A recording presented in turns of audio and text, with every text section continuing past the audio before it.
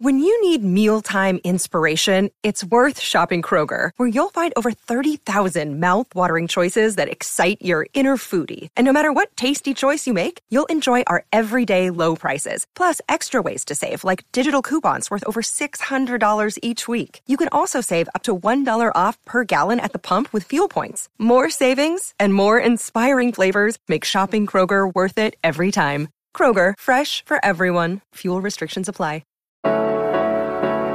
Welcome to Just Break Up, the podcast about love, heartbreak, and all the relationship advice you don't want to hear. My name is Sierra DeMulder. And I'm Sam Blackwell. This week we're going to tackle topics like lowering our standards, hiding from our parents, meeting our partners halfway, and learning from our successes and failures.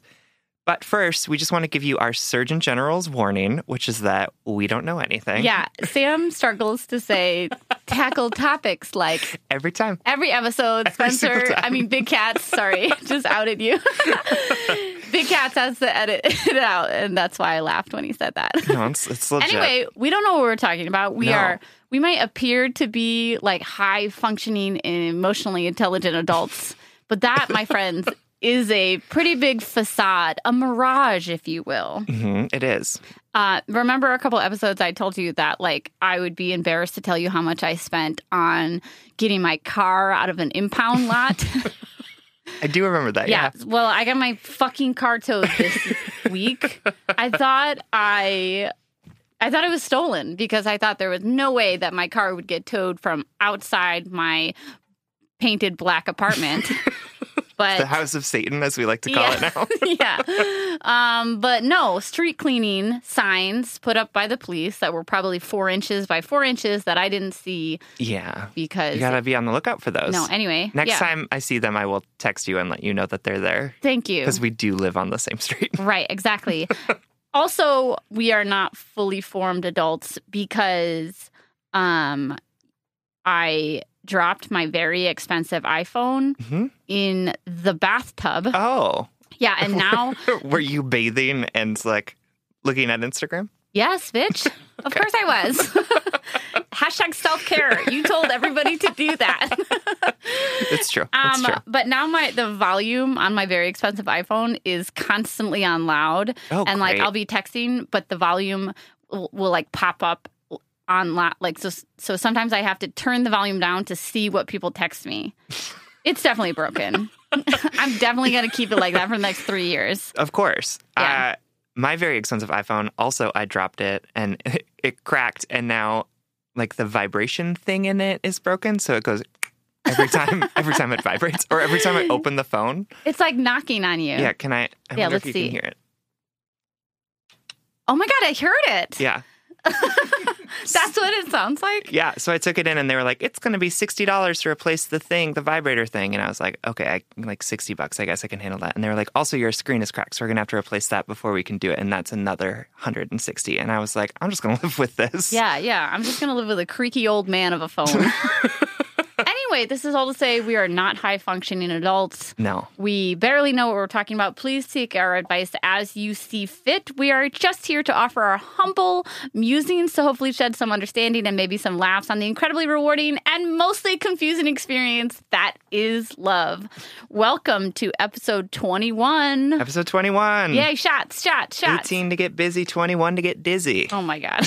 I've never heard that before, and I'm so glad that my life was sheltered up until this point so that I could hear that christen my ears for the first time on our episode. It was on like a little, like, on campus they would like hand out little things about clubs every Friday. Like they never gave them to me because I had too strong of a bitch face on. I was like, don't talk to me. But they gave me one and it was like all ages club, 18 to get busy, 21 to get dizzy. And then I thought that was really funny. Yeah, it's cute. Did you drink underage? Yeah. I'm sorry. Stupid question. Did you drink at bars underage? No. I didn't have a fake ID.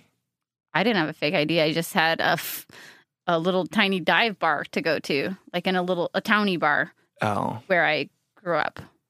Anyway.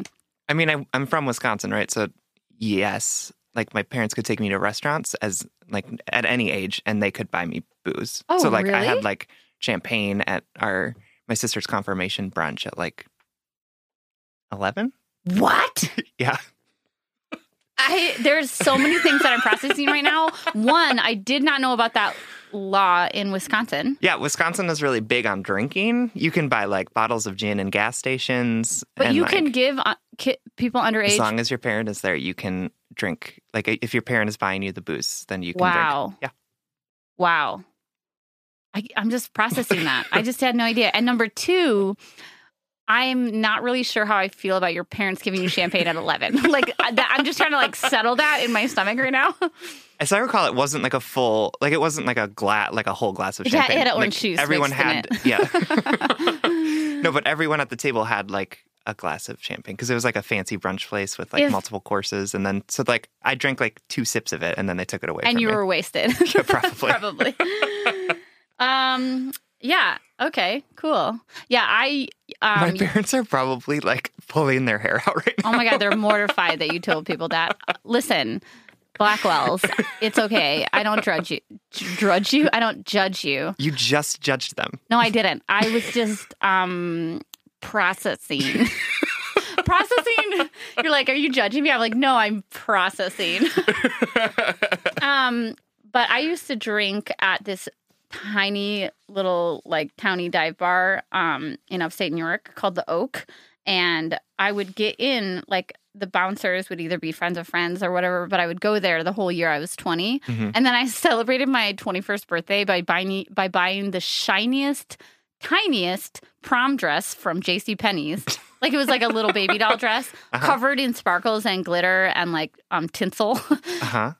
I got wasted, wore a princess crown, went down to the Oak and was like, it's my 21st birthday. And they were like, we've been serving you for 9 months, ma'am. Anyway. Yeah, that was foolish on your part. Yeah. So we have 2 awesome, exciting announcements today. The first is Happy Thanksgiving, everyone. In honor of this strange American holiday, we are going to do our second happy hour live Instagram hangout this coming Sunday, November 25th at 4 p.m. Central Time. And I'll put up posts on Instagram advertising this to make sure you guys can come and hang out. But yeah, we're really excited to hang out with you on Instagram again Sunday, November. I keep on wanting to say August. That is definitely not incorrect. August. November 25th at 4 p.m. Central Time. Come drink a glass of wine with us, and we'll answer your questions, shout out, etc. Hear about all of your horror stories from Thanksgiving. It'll be fun. I'm super excited. We had so much fun doing it the first time. I had so much fun. And then we just never did it again. Yeah, we're like, that was so much fun. We do it every week. 2 months later. And the second announcement is one that I'm really, really excited about. Let's talk a little bit about the podcast before I share the announcement. So Sure.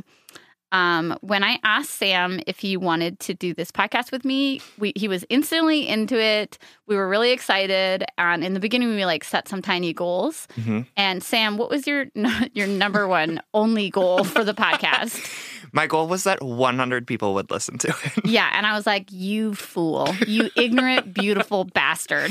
Listen, I like to set my expectations low so that like then when I exceed them, I feel really good about it. My dating strategy is the exact same thing. absolutely. I just am like, wow, you're not a plastic bag? Great. Let's get married. So we had a really low goal and we've exceeded that goal so much. And people's response to our podcast just brings us so much joy and gratitude because we love doing this. This is 100% a passion project. Mm-hmm. We make zero money doing this, and we spend a lot of time doing it. Yep. I want to ask you, Sam, can you tell the listeners like what your experience is making this podcast versus kind of like what you expected or like what type of effort we put in? Yeah, here's the thing. It sounds like we don't do any prep, but we actually do. First of all, like we have gotten so many submissions, which is just like fantastic and wonderful, but it takes time to read through all of them, and we are committed to reading through all of them. Right. It's important to us to read because we're never going to get to everybody's letter, but we want you to know, we want you to have solace in the fact that like sometimes just like putting your feelings out there and sending to someone is really cathartic. And Yep. so we do read all of your letters. Yep. And then we read through and we pick the ones for every week, which takes a while because there are so many good letters out there for Right. us to read through. And then we have to talk about, like, how do we feel about this? We don't come into these just like blind. Yeah. And we have to figure out, like, what are some of the things that we want to make sure we bring up. And so How do we tackle the difficult topics? yes. Etc. Oh my God, you should do the intro. Yeah, tackle topics. Tackle topics. Tackle topics. This is one thing I can say correctly. But that prep takes a lot of time. And then we drive across town Yeah. and come to Big Cat's amazing studio Absolutely. And guess what? Big Cats gets paid. for not just recording an episode that's anywhere between an hour and, I don't know, an hour 15 minutes. Yep. Of our time. So we spend like at least an hour and a half in his studio, and then he edits the whole thing for $0. $0, y'all. Yeah. We This have is- not paid him. That's not true. We did, but we paid him out of our own pockets. Yeah, we paid him out of our own pockets, and we averaged it out. He's making basically $7 for every episode he's edited for us, like hours of editing time, hours of recording time. And because he's a dear friend of ours, he's doing this because he's an amazing person who's really so well connected in this music community and the podcast community. Like, he just does such amazing work, but he's doing this because he's our friend and he likes the podcast. Yep. But he's making absolutely nominal money on this, like $7 an episode, even though hours of time go into it. And we're making Zero. $0. Negative dollars at this Negative point. dollars because we have to pay to host this on a hosting platform. We're going to pay to promote it, so hopefully it get featured on some blogs, Yep. etc., podcast, sites. We want to pay Big Cats, and we have put out some merchandise. Mm-hmm. But every dollar of that merchandise has actually gone back to pay Big Cats. Yep. So. This is all to say that we are finally, because we really love doing this and because this podcast is a passion project for us and because... Yeah, no, and because we want to keep it free for you too, right? Right, exactly. We want to be able to have it be accessible to everyone so that you don't have to pay to be able to listen or whatever it is. So Right. we want to, like, it's free for you all to listen, which is fantastic, but it's not free for us to make. Yeah. So we are going to be releasing on this Black Friday. So the Friday after Thanksgiving, we're going to be releasing our podcast Patreon. Yep. And for $5 a month, you get an extra episode every week. And we figured if you're going to spend money on Friday and support America's cancerous capitalism, then you should put money in the pockets of independent artists and non-professional advice-giving idiots like us. If you want some more advice and you want to see more of this good head and heart work out there, it's $5 a month. You're going to get at least 4 new episodes a week. And what we're going to do is we're going to 4 offer... new episodes a week? I meant a month. Okay, right. Okay. I meant a month. Just one. Yeah. Sam's like, I'm sorry. I was like, I have a real job. I have a full-time paying job. So we're going to at least 4 extra episodes a month, and it's just going to be for $5 a month, which is basically the price of a fancy latte at Starbucks. That's right. But if you want to give more. Oh, yeah. If you want to give more, you absolutely can. The one thing I want to say, you can find this all out on our Patreon page, which will be www.patreon.com/justbreakuppod. You sound really confident about that. I think. I'm not confident. It'll be posted on our Just, website. like, Google it. It'll be posted on our Instagram, Twitter, Facebook, etc. But you can find all the details there. But I do want to add, as a little bit of a thank you, there's 2 reasons the Patreon episodes are going to be set up the way they are. We'll expand upon the topics that we already talk about. We'll talk about our own relationships. We'll share some extra insight and funny stories and, a million tangents. But we're also going to answer letters specifically from our Patreon subscribers. So if you don't have the financial means to support us, that's okay. We love that it's free. We love doing this. We'll never stop doing this. we'll do this as long as we can. But we don't want anyone who wrote us a letter who is unable to financially support us to not hear the potential advice that we would give them. Yep. So this is all to say, we won't answer questions from submitters who don't support us on Patreon on the special Patreon episodes because we want you to hear our advice. We want it to be available to everybody at all times.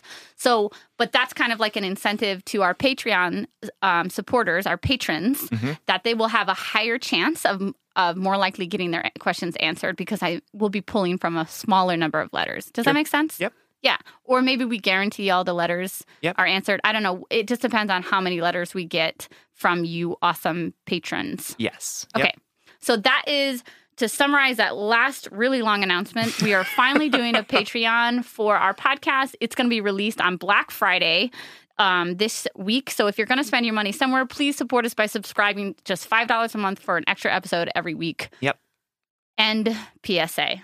Great. And also Instagram Live Hangout on the 25th of November at 4 p.m. Central Time, 5 p.m. Eastern Time. Yeah, absolutely. All right. Other time zones, figure out for yourself.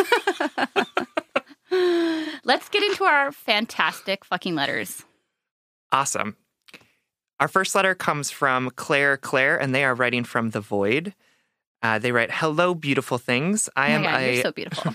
Thank you. You too. Thank you. Sierra came over today. Oh, God. And she was like, can we do like a photo shoot real quick? And I was like, Sierra, you are wearing makeup and you look really good, but I have not tried today. First of all, Sam's, when he thinks we're going on a tangent about how attractive we think we are. I mean, not like how attractive I think I am, how attractive I think Sam is, and vice versa. You look totally fine. Like, I have never seen you look under a 7. Oh, I know. Thank you. Yeah, literally. But bitch, I know what I look like when I wake up in the morning, and I know how you feel about it. And you saw me a couple weeks ago when I had that flu. It was awful. Yeah, you are beautiful all the time. When you had that flu, though, I was like, oh, shoot. Also, I just look really different without my makeup on. Like, I don't think I'm less attractive. No. I just, don't have eyebrows anymore. Right. Anyway, Claire, I'm so sorry. So she writes, "Hello, beautiful things. I'm a 22-year-old girl, she, her, writing in at 1.5 years post-breakup of a 16-month relationship. Here is my predicament. I am still in love with my ex. He is not in my life currently. I only look at his social media once in a blue moon, and we only talk about every 6 months just to catch up. We live in different cities now. I've gone on over 10 dates, matched with so many people, and I genuinely start these new meetups with an open mind and heart, only to be left with disappointment after disappointment. I go in circles not really wanting to meet someone new, just wanting to be with him and being so ready to move the fuck on. I love that my heart beams out so much love for my ex, but I am struggling with finding the line between letting my heart love and coming to terms with reality without forcing my feelings away. We broke up because he was dealing with some darker issues like substance abuse only at the end, and I was becoming codependent, trying to help him. Besides a stressful ending, our love was really well-intentioned, and we only have respect for each other now. I think because the ending felt more circumstantial than a lack of love, I have never really let go of the fact that I never wanted to be with anyone but him. He shows up in my dreams and my sexual fantasies. As I mentioned, I'll sometimes get really ready to fall in love with someone new, but it seems like it'll never come because I'm so picky and I don't want to settle. How do I let go of my stubborn desires for my ex? Is it possible?" Oh, Claire, what a wonderful letter. I mean, not a wonderful situation, but I think a super universal one. And I think Sam and I are here to tell you, number one, all of your feelings are okay, right? All of your feelings right now. It doesn't matter how many months out of your relationship you are. It's okay that you're still feeling, affection to this person. I also think I want to say that it's okay that you haven't met somebody else that supersedes that love. Yep. Yeah. I definitely agree with that. And I think that it is really hard for us to get over people when the breakup feels like it was a cause of circumstance and not because of a lack of love or a lack of commitment.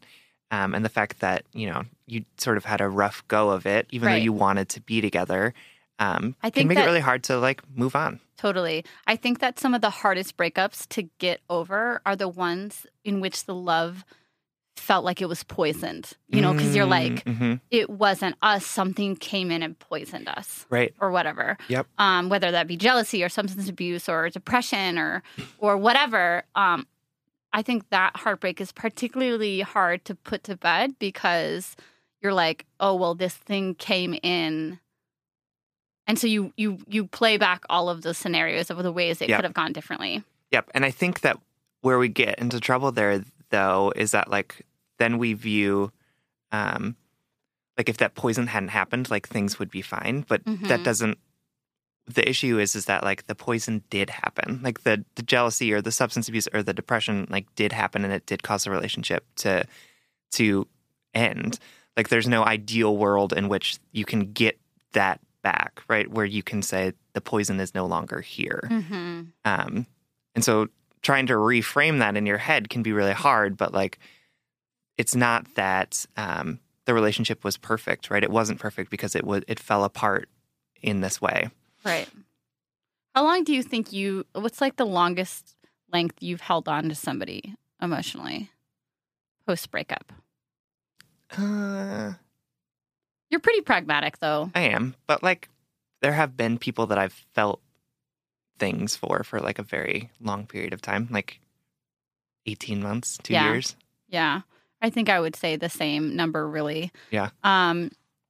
And I think I wanted to ask you that so that maybe Claire, you could get a context of like Mhm. the normalcy of this, that Yep. like it sounds like this was a good true love at some point. Yep.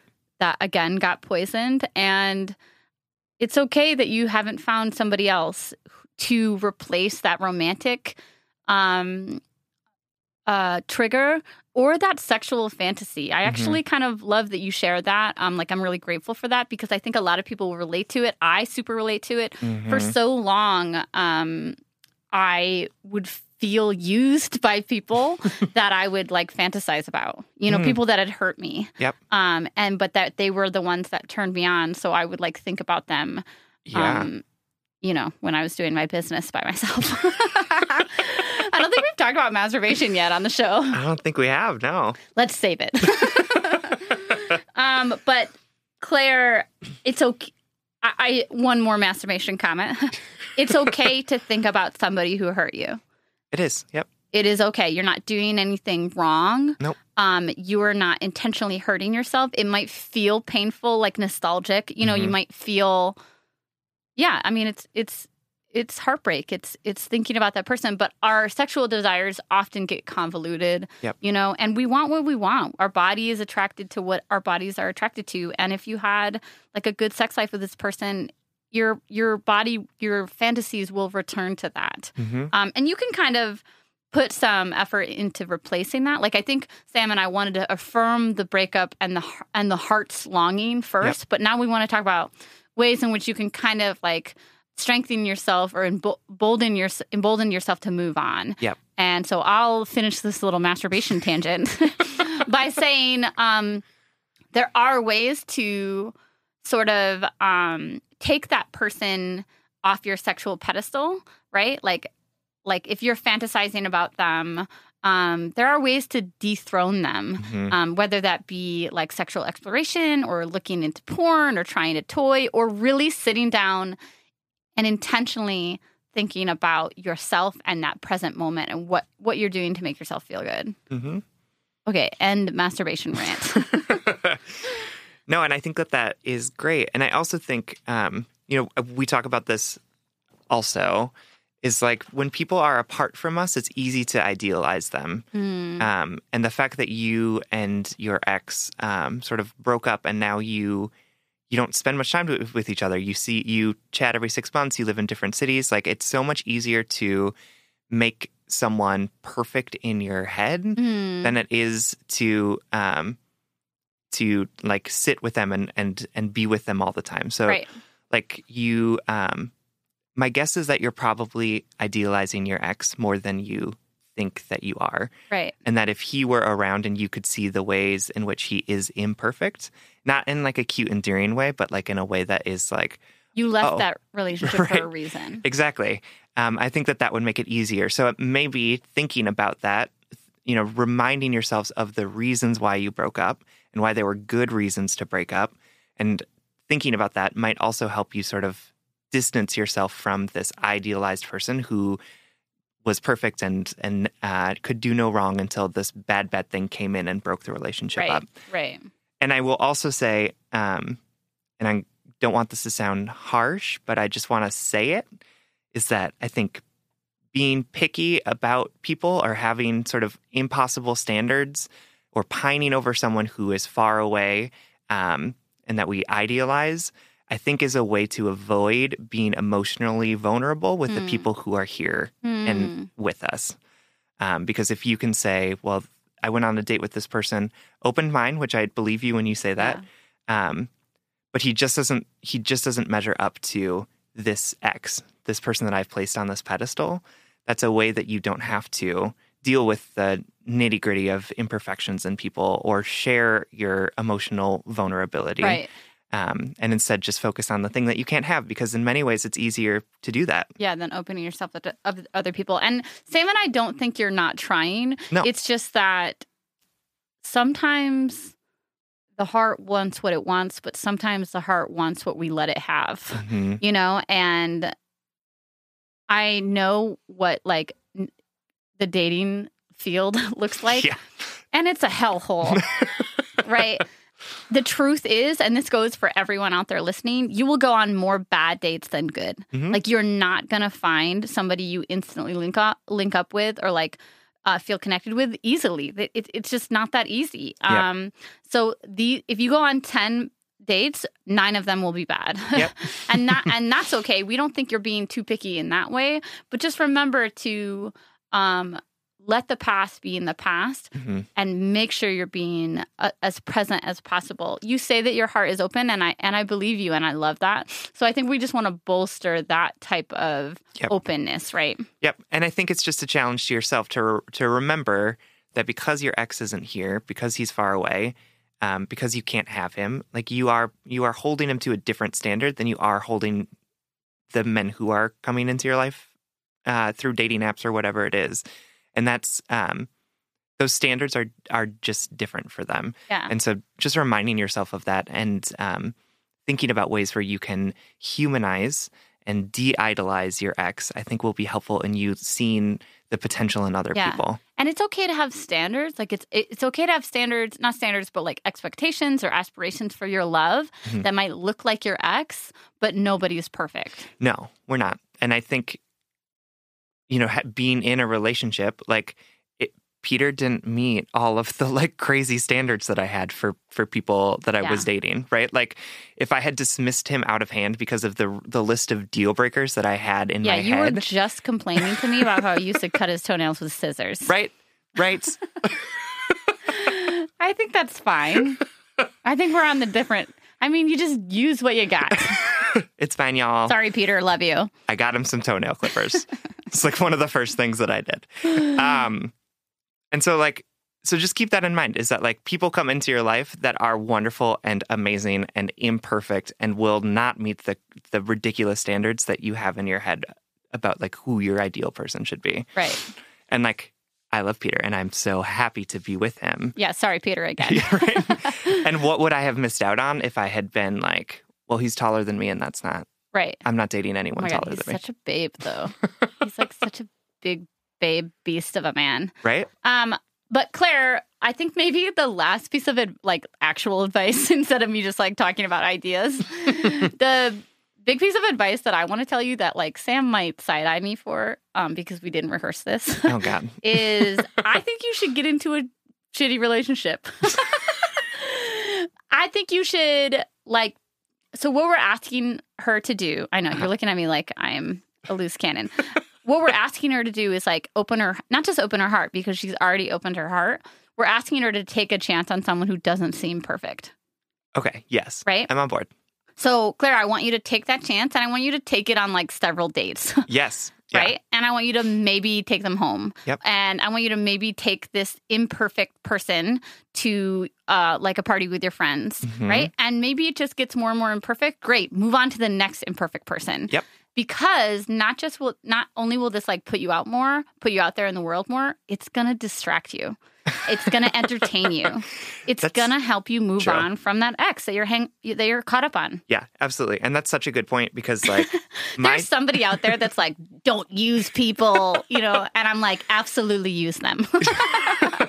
No, here's the thing is that like adults try other people on for size. And like if we learn how to love people by loving people, exactly. and we move on with other people, and then we land on the right one, hopefully. Yes. And my dating advice always is, unless the first date is like offensively horrible, always go on the second one.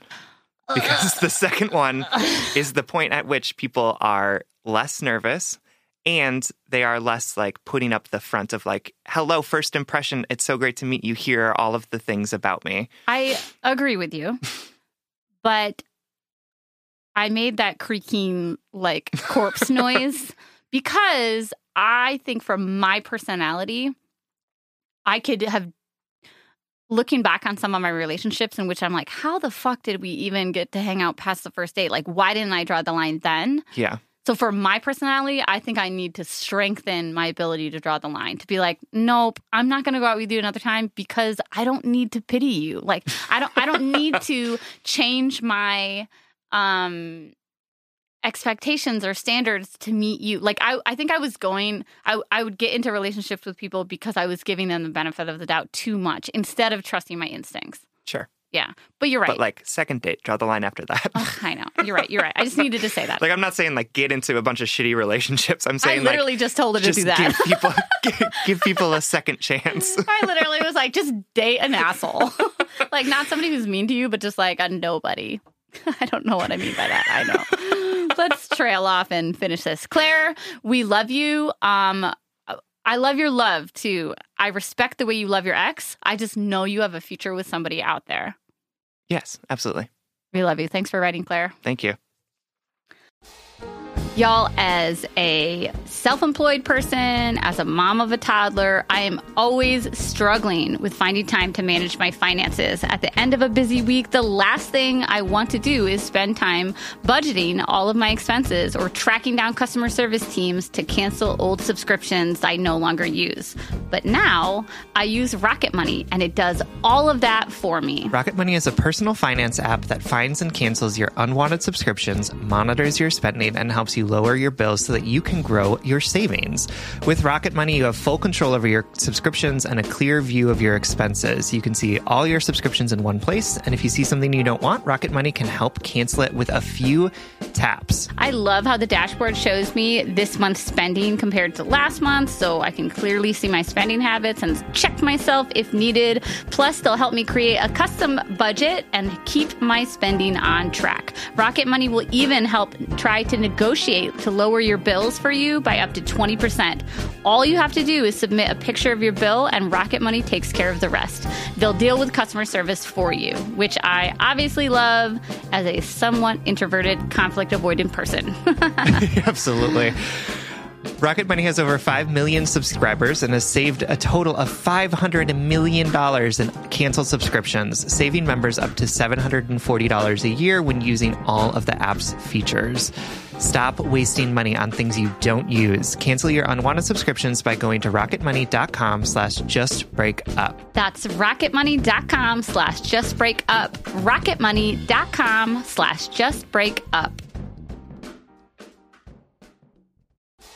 The weather's getting warmer, so it's time to say goodbye to jackets, sweaters, and hello to shorts and tees. I wanted to update my wardrobe for the long haul without spending a fortune, and luckily I found Quince. Now I've got a lineup of timeless pieces that keep me looking effortlessly chic year after year.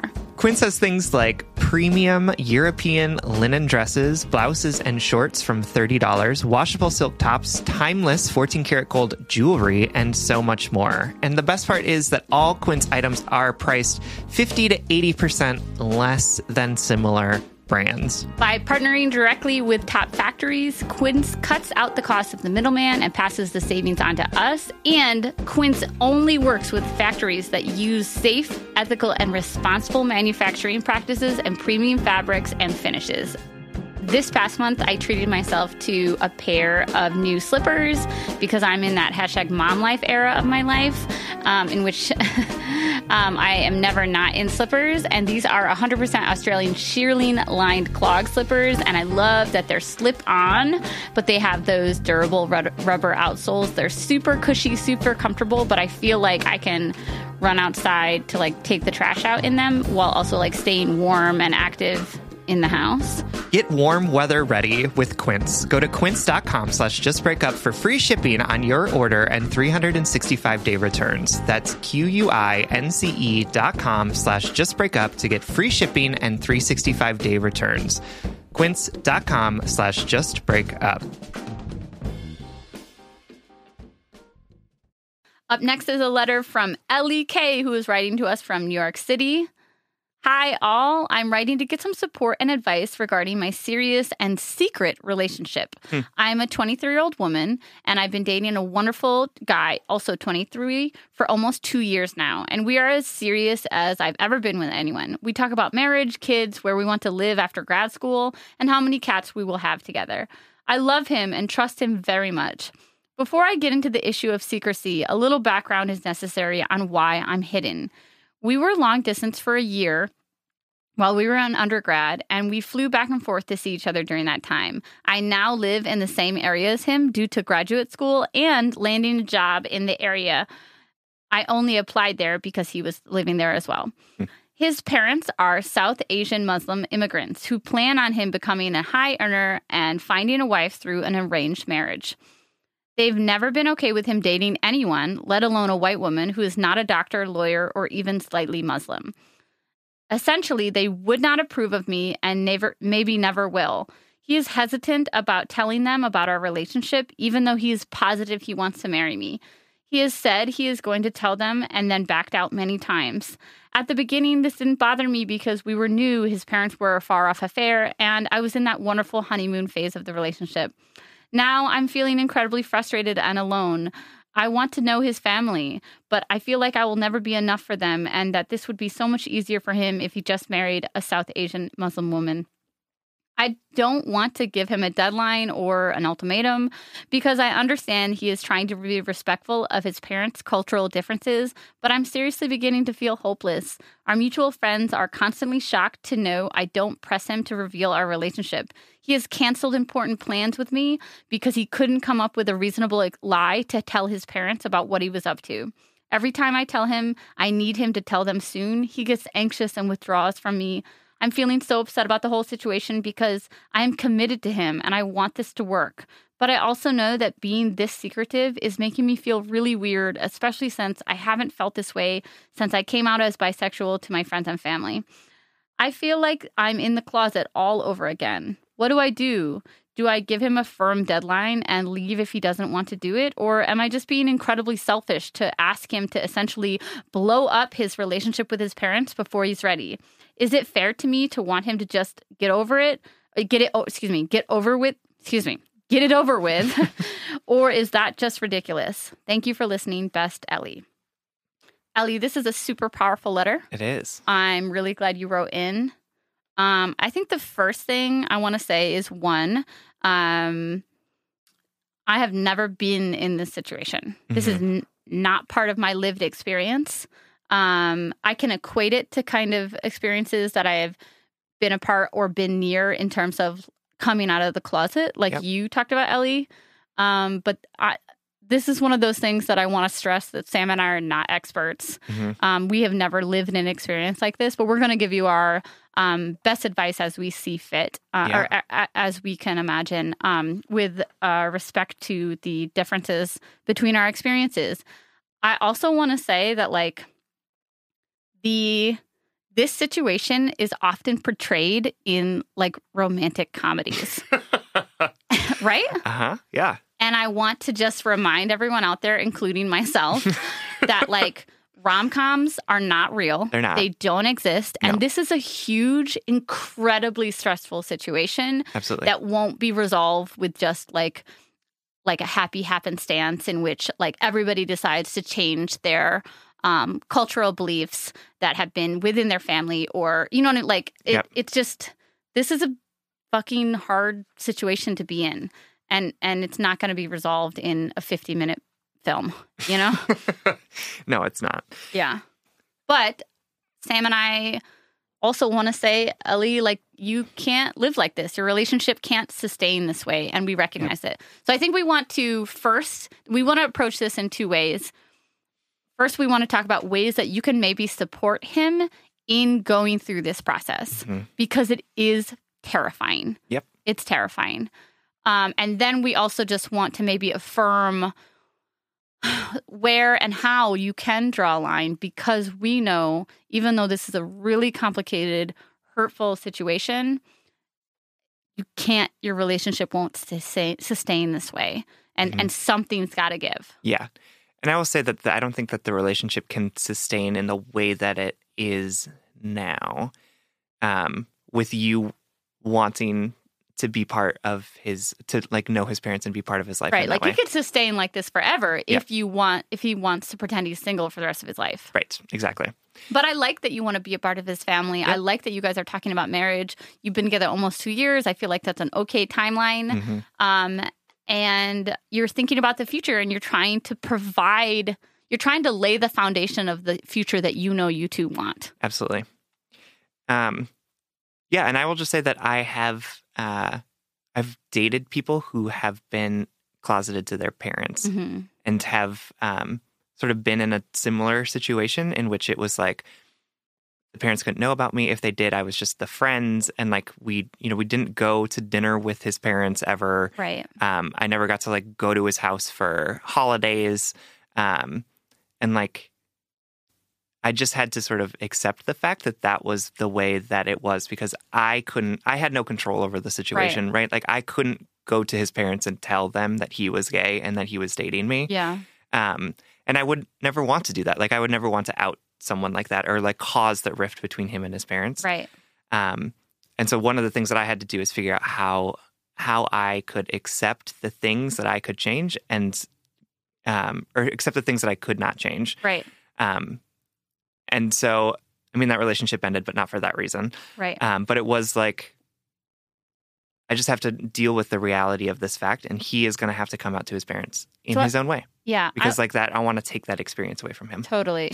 I want to come back to that. I want to talk about just what you said, like accepting the things you can't change. I want to like literally outline the things we can't change in this situation. Yep. But first, I think I want to acknowledge that like, or maybe ask you in that situation, like, were your feelings hurt?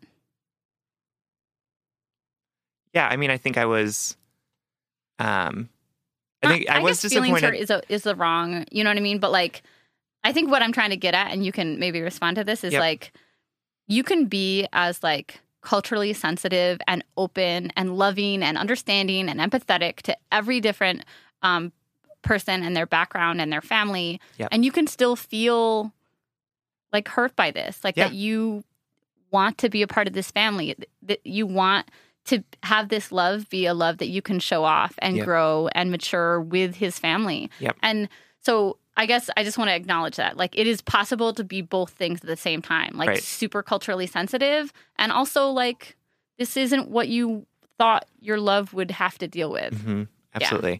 And I think that it is disappointment in, especially because it seems like your boyfriend is so close to his parents, right? To have that part of his life that you can't be part of, and that, like, he is keeping you a secret from them. Like, I definitely feel how disappointing that would be. Like to be like, oh, I have to be a secret. Right. Yeah, it grinds on you. It wears you out, you know? So the things we can't change, one, we have no control over his parents' response. Nope. We have no control over his relationship with his parents. Mm-hmm. And we have no control over how he feels about this. Yep. Like, that is his own autonomous decision, and he has every right in the world. And I know you know this, Ellie, but he has every right in the world to feel anxious and scared because this is a huge deal. This is a huge change for his family. This could be a make or break thing. This could tear a family apart, right? And so obviously we want to work towards a world in which that doesn't happen, but just recognizing that this is a huge thing. And that, you know, just like people stay closeted for years and years and years, a lot is on the table right now in terms of why he's maintaining the secrecy. So what are some ways that we think that she can support him in moving forward with this? I mean, I think helping him figure out how he could do it, I think would be really helpful. So like, what is it going to look like? And also knowing like, when we do this, like I will be here with you to the extent that you want me and need me to be, right? Like this doesn't have to be a thing that he does on his own. Yeah. It can be something that he does with you and your support and your love, and that you will be there to sort of pick him up after this falls apart. I mean, like, because that's probably what's going to happen. I don't think his parents are going to be super thrilled about this. Right. And so, but you will be there to help support him and work through that. Right. You can also think about like actual like pragmatic ways that he can stay committed to the decision to tell him. Meaning, you know, you say that he kind of gets anxious and back down, but like anxiety comes up when we're feeling fear, and anxiety is the body's form of protecting itself, even though it's totally self-sabotaging and wildly irrational, you know, but our body's like, oh my God, panic, danger. Yep. No good is in the future. Sure. But so when he's in that state of withdrawal and panic, what is a way that you can build a comforting action plan to how can I commit to this decision? You know, how can I sometimes, honestly, y'all, sometimes when I've had to have really hard conversations or do something really challenging, I've had to trick myself into it. You know, get myself into a situation where like I can't back out. Meaning maybe he texts his parents and say, I have something to talk to you about tonight. Right? And sending that text message means they're going to be anticipating it. He's set up half of a bargain. This is just like a coming out story. Oh my like, God, right? totally. Like the thing where you're like, Mom, Dad, I have something to tell you. Absolutely. And then you like can't not tell them. Yeah, and well, I think the idea of coming out is much more universal outside of the realm of the LGBTQ community because a lot of people have to come out from something that they're withholding from people they love. And I feel really important about answering this letter because of that, because of how often we choose to present one side of ourselves or one side of our lives to people we love to A, not hurt them, but B, more importantly, maintain status quo. Like, of course he wants his family relationship to stay as is. Of course he does. Right? So yeah, I don't know. I mean, I have a lot of empathy for both of you in this situation. It just must be so difficult. Also, oh my God, we should just affirm her love too. Like, way to have this great relationship. Yeah. This doesn't have to poison that good, true love. No, it doesn't. And it sounds like you two, I mean, you've been together for a while, and it sounds like you really are committed to each other and love each other. And are building that future one step at a time. Absolutely. And I don't want you to think about how it could be easier if you weren't in his life, because he is clearly making the decision to be choosing with you, right? He might not be choosing to tell his parents, but that's because he's trying to maintain all the harmony right now. Right. And that's so reasonable. Like, I can't blame him for that. We don't blame people who don't want to come out from the closet because they're trying to maintain their like safety and wellness, you know? Yeah. And there might be things that we don't know about. Like, he could be still financially dependent on his parents, and like having that is also a very big and scary issue. And so, yeah, just want to affirm that I think that the anxiety that he's feeling is really real and has it has a connection to reality and how things could change very drastically. One more thing I want to voice, which I know you know, but you said that his parents are not only Muslim, but they're immigrants. And this is, again, not my lived experience, but so many friends of mine who are the children of immigrants have spoken about the almost universal experience that is their parents have really big, high expectations of them because of what they had to do to get to our country, to provide this opportunity of life for them. And And that's fucking hard, It is. know? Yep. That is not my lived experience, but it is definitely something that I've heard spoken on by many people. Absolutely. So I guess we do want to bring it back to you, though, Right. and sort of what do you do in this situation besides helping to support him in doing this? Because I think that your support might help move him in the way that you want him Right. to. But we do want to think about sort of what if this doesn't change and he doesn't tell them? Like, to what you need to be asking yourself, like, to what level am I able to deal with the hurt and pain of this in a way that's sustainable? Right. So, like, at what point does it break and you can't not be part of his full life anymore? Right. And that's hard. And I don't think either of us can even begin to answer that for you, to be honest, because I think about if I was with a woman and she wasn't out, like, family is important to me. Yep. If we were to get married and have children like you're planning on doing, I would want them to be a part of that process, Yep. like our wedding and our babies. And so I would have to, just like Sam said, in terms of his experience with his ex, like I would have to do some serious, like, sit down in a quiet place, settle my heart, write out all my thoughts, and really think, well, what is my tipping point? Yep. And maybe that's something you have to do. Originally, when we first started brainstorming in response to this letter, I said, no ultimatum, no way. And Sam's like, well, basically you said she has a right to a happy, whole relationship. Mm-hmm. Yeah. And I think that is what we don't want you to say, like, give him ultimatum, like 3 weeks he has to tell them or you're dumping him, right? Like, not that kind of ultimatum, but you need to understand in yourself, like, how much can you take in this? Because at what point does the pain that you're feeling about this outweigh the benefits of your love and the awesome relationship that he provides you?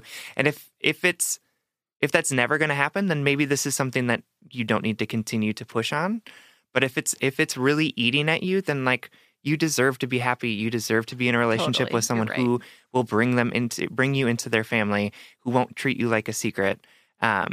And so you need to look into yourself and decide, like, is this something that I can sustain in a way that is healthy for me? Because the kicker is, too, like, your understanding of this situation does not equate your putting up with it. I can't think of the right word, but like, you can understand it all you want. Like, you obviously have an empathetic heart because you've been patient with them this whole time. Yep.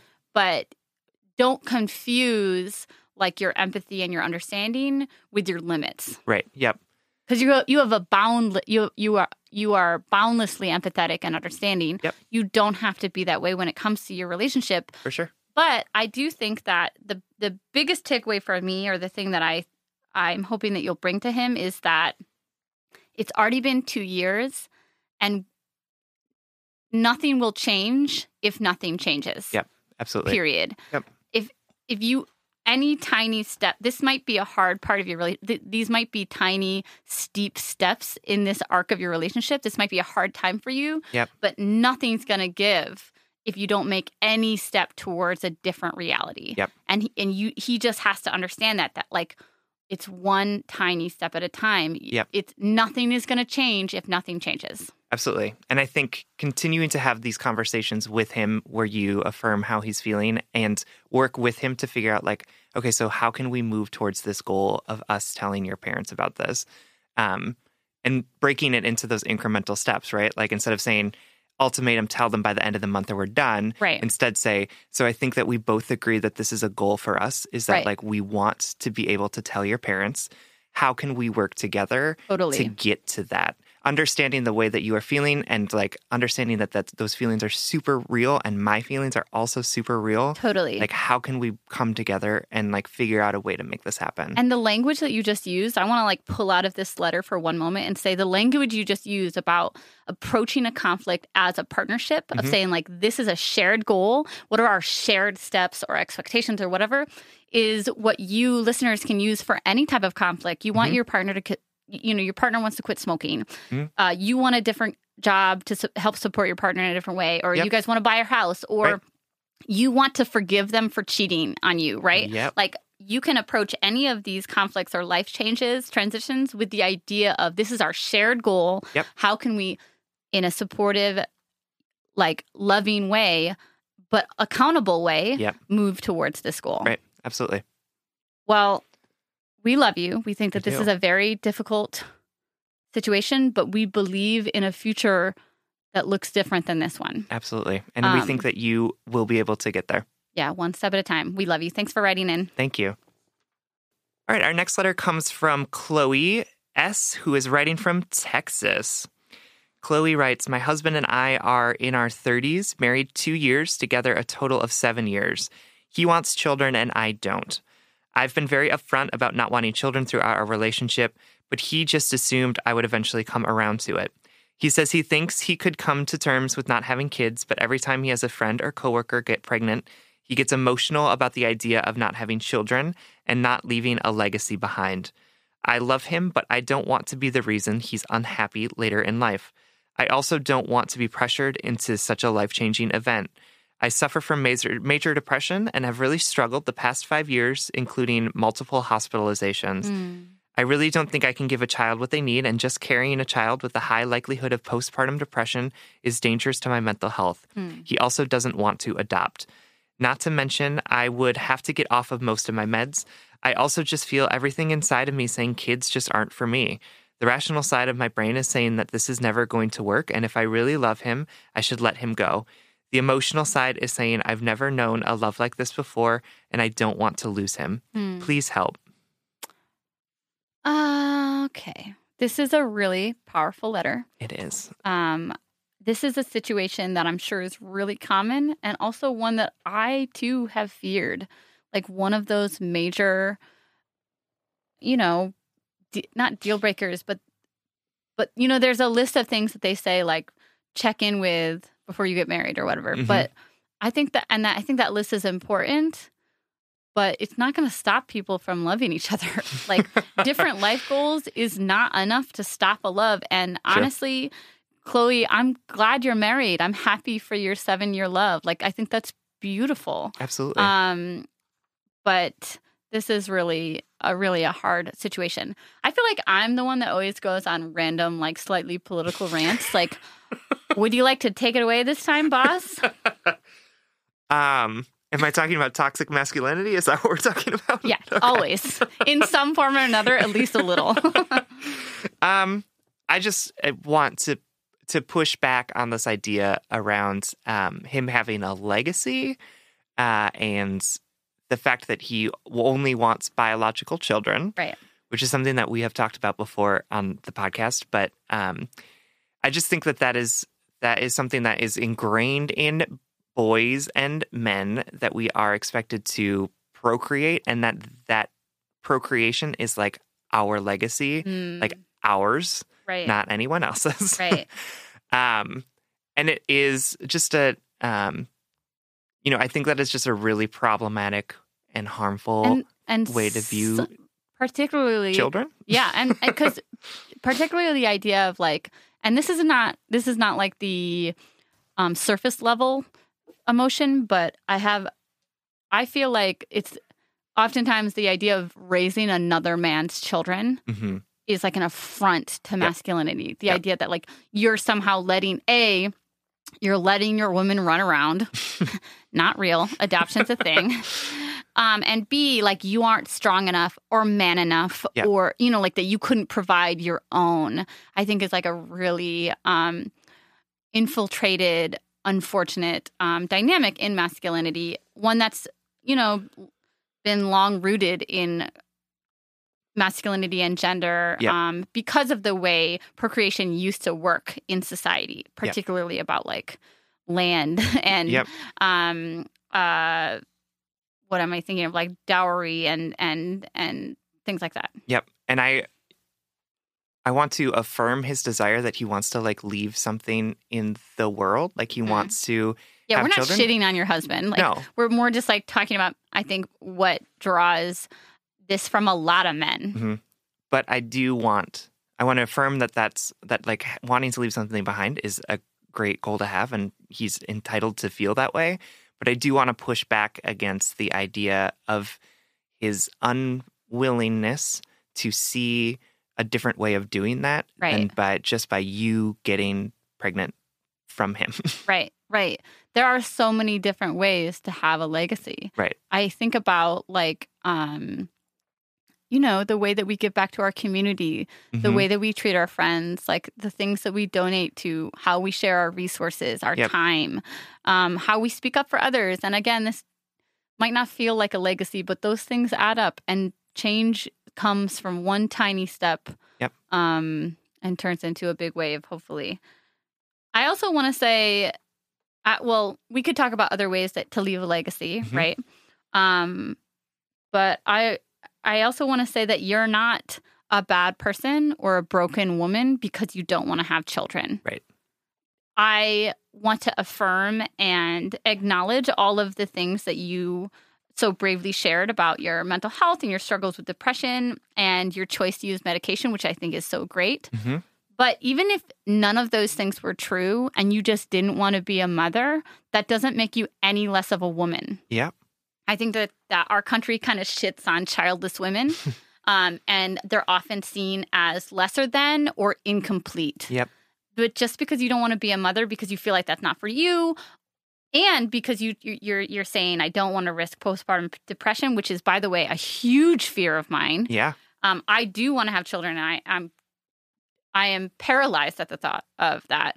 But just because you don't want to have children doesn't mean you're in any way an incomplete woman or an insufficient wife. Yep. You are whole and valid just as you are, whether you have a baby one day, never have children, adopt or foster, or instead, have a bunch of fur babies, and have 1 million dogs and a chicken. Like, how you are right now is whole and valid, whether or not you and your husband have children. Absolutely. Yeah.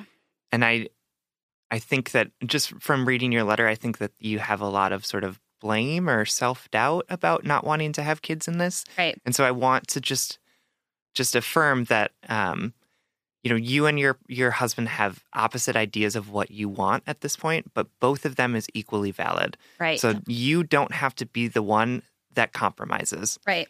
I mean, you both have to compromise to figure out how you can both get what you want out of the rest of your life in the parameters of a relationship with a person who is different than you.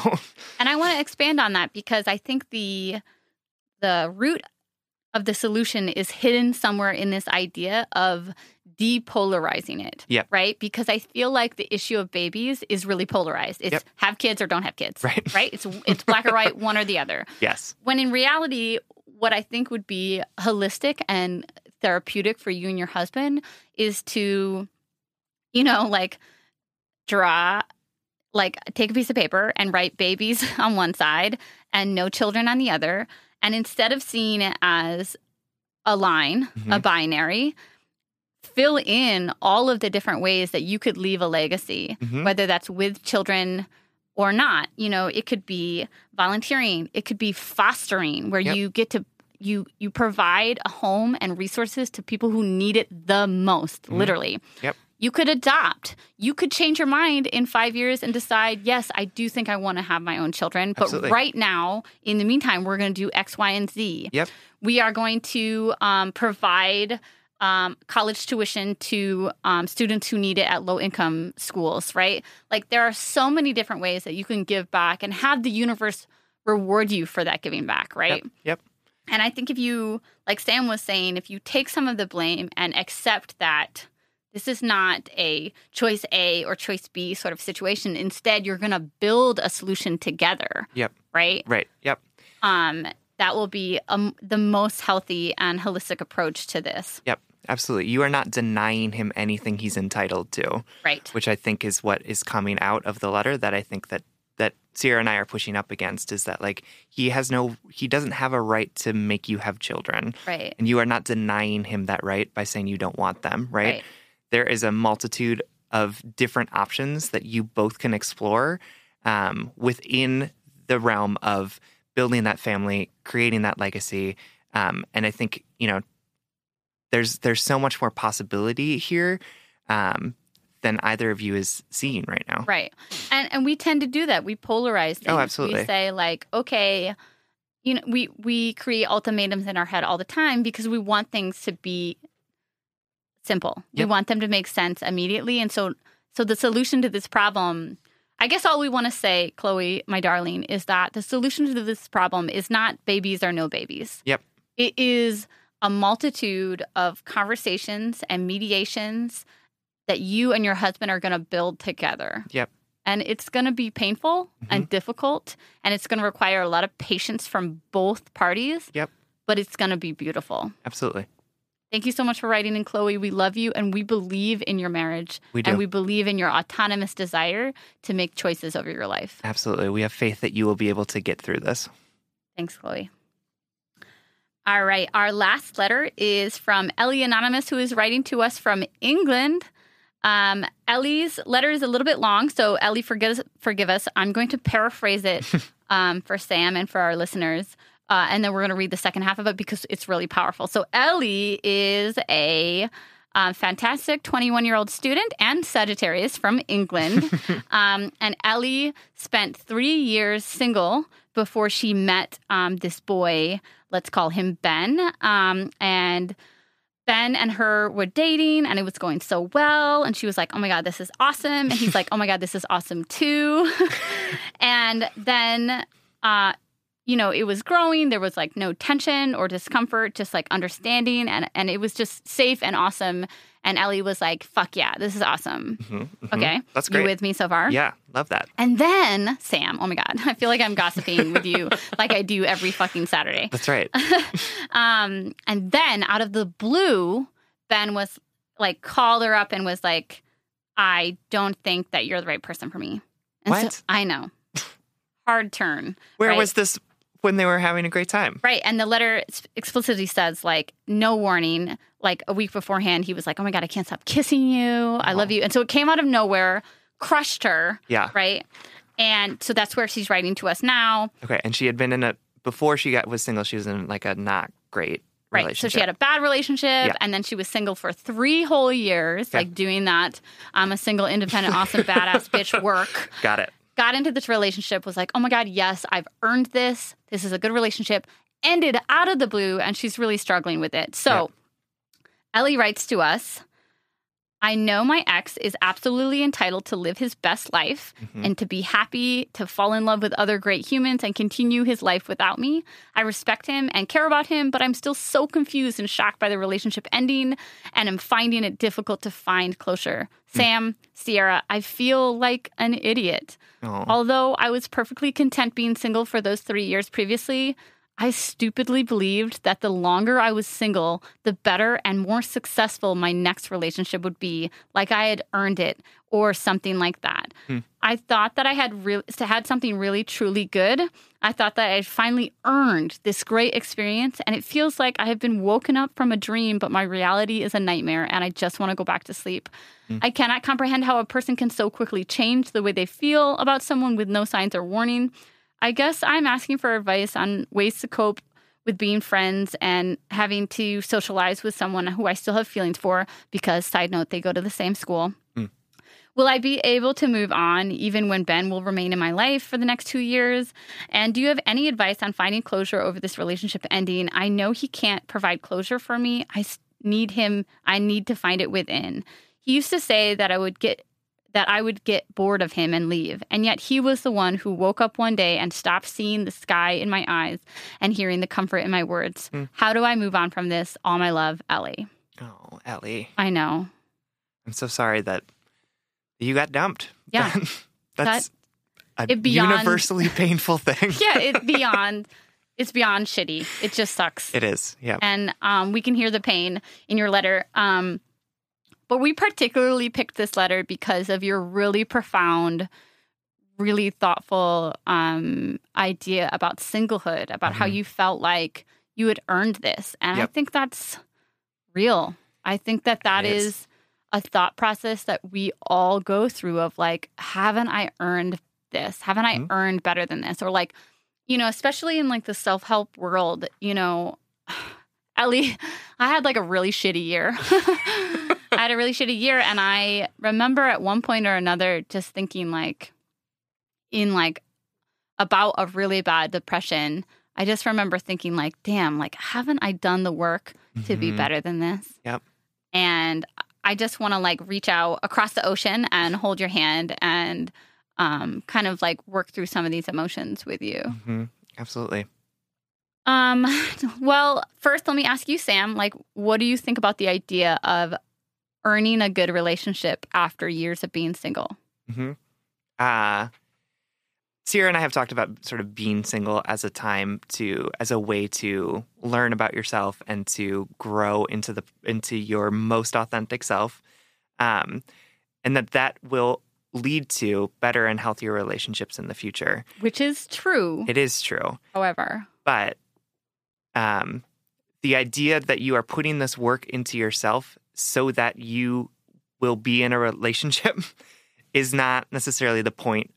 It's not what we're trying to get at, right? The point of being single is to spend time focusing on you without the goal and reward in your head of someday then I will be worthy enough of a relationship with someone. Right. I think about like this is really common. Let me say that. Number one, like this thought pattern, I think, is so universal. And I equate it often, a lot of times I hear people talking about wanting to like lose weight or get fit or something because then somebody will find them attractive. Yep. Well, first of all, which is super fat phobic and backwards thinking in terms of health and beauty and yada, yada, yada. And we can talk about that in a different episode. But the idea of doing something to better your life and to better yourself for someone else. Right. And I think that's what we want to push back on. Right. But I also want to add, like, sometimes that's okay. Like, we have external motivations. Yep. I think external motivations are great, but the external motivation for being a better person shouldn't be so that you can get someone else or be worthy of someone else's love, right? The purpose of spending time on yourself and doing the self-care and doing the head and heart work is so that you can be a whole healthy person, so that when you meet that other person, you can come together in a partnership that is authentic to you. Right. And I think what Ellie is saying is like, yo, I did that work and that motherfucker left. Right? That's true. And I think Sam and I just want to say, like, getting dumped sucks. It does. It just sucks. Like, there's no world in which you're like, oh, that felt good.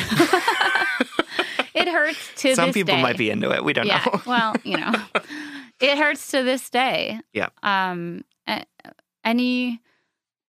look back on times that I was left and I still feel that pang of like embarrassment and hurt and betrayal, even for people I didn't want to be with, you know? Yeah. And I think part of the thing about being single and being able to like develop your sense of self and your wholeness is that when you get dumped, you still know that you are a good, whole person. Right. That your worth didn't depend on whether or not that person loved you. Right. And so I'm hopeful that having been through those 3 years of singledom, you can see that like being single isn't purgatory. Right. It's not a liminal space between the awesomeness that is relationships, right? It is a good place to be. It is a whole place to be. Right. And yeah, this dude dumped you. He seems kind of like a jerk. Right. So like you get to be by yourself again. And you know that is a place where you can succeed, where you can thrive, where you can put in the time and effort to take care of yourself, right? You have done this before and you can do it again. Right. And I want to say too that like just the way that maybe recovery or healing in the mental health world is not linear, right? It's not a straight line. It's not like you do X, Y, and Z and all of a sudden you're healed. It's a journey. It's overwhelming. It's every day is something new and different, and you ebb and flow, and you give and take, and you change and grow, and relearn and relearn and relearn. The same thing is with relationships and happiness and becoming a more well-rounded person. Yep. You might feel like this is a setback, like, oh my God, I put in those 3 years, and all of a sudden I'm single again. But it's not linear. It's just, this is the ebb and flow of learning yourself and learning other people, and we have no control over the other people. I also want to say the idea that we are single and better ourselves for the chance at love inherently ranks people in romantic relationships as superior as single people. Yep. And don't get me wrong, everything in our godforsaken culture reinforces that fallacy that like you are not as good as people who are in relationships. Yep. But that's just not true.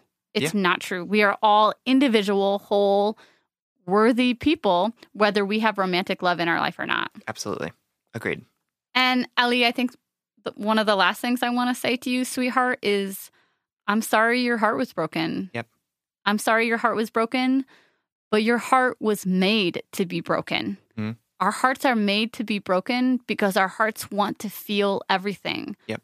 It's kind of hard to accept this, but maybe we can take a step back and recognize what a privilege it is to feel so much, right? Mm-hmm. Because if you didn't have this type of pain, I'm not sure if you would have like the mountain and valley of how good things are too, right? Absolutely.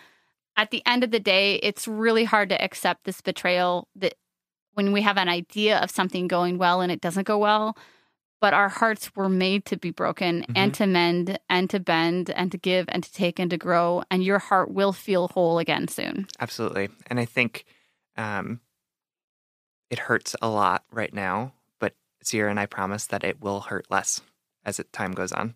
It's not going to feel like this forever. It's not. And you are going to, it's going to hurt when you see him at school, and it's going to continue to hurt every day this week, and maybe every day next week. And then there will be a day where it's like, oh, this doesn't hurt as bad. Right. And then those days will become more often. And then who knows, maybe in 2 years when you're graduating, you two will be friends. Right. Or you won't even think about him that much. Yeah. Or maybe in 2 years when you graduate, you see him and you're like, oh, that dick. And maybe it hurts again a little then. But that's the idea that things aren't linear. It's not like, not everything will make chronological sense. Absolutely. Right? Yep. And I think when you're in that pain, it can feel hard to imagine a world without it. Right. But Sierra and I just want you to know that that world exists and that you will get to it. Right. We love you, Ellie. Thank you for writing. So that wraps up this episode. Every episode, we shout out something that we want to send you home with. We call it our blind date. This week, we want to set you up with... Oh my God, gratitude. What? Well, it is Thanksgiving, the week of Thanksgiving. Oh, good point. For folks who celebrate it. But I'm not just going to send you home with gratitude. I want to actually send you home with something personal that I do to reflect and carry gratitude as much as I can. Like, I'm not a religious person. Mm-hmm. I do believe in some sort of higher power, and that is maybe the universe. Sometimes maybe it's just like traffic,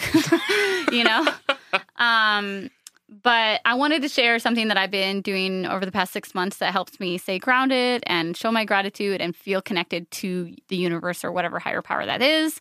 So in my room, oh my God, we're probably going to get a review that's like, or a message that's like, please don't like leave your hippie bullshit out of your podcast. We got a little if you don't like the hippie bullshit, like you came to the wrong podcast. We got a little pushback for talking about voting and whatever.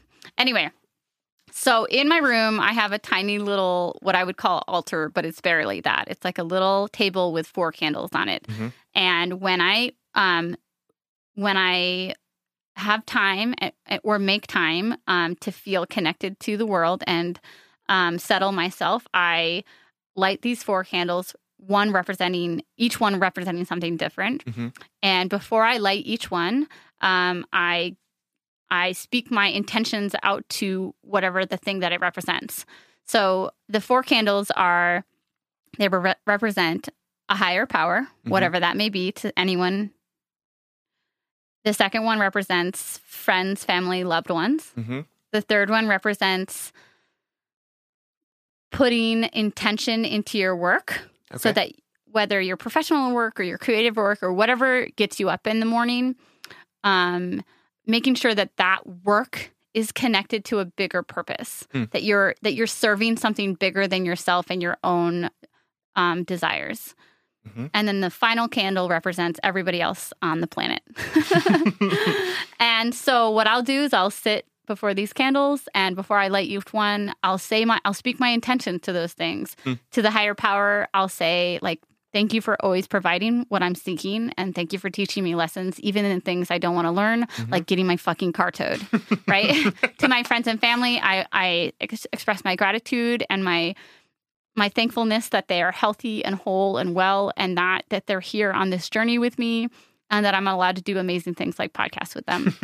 And the third one, for my work, I always want my podcast and my poetry and my work to serve a bigger purpose than me, and that I hope it makes people feel less alone. And to everybody else on the planet, I hope that I greet you with as much openness and understanding and compassion that I can provide.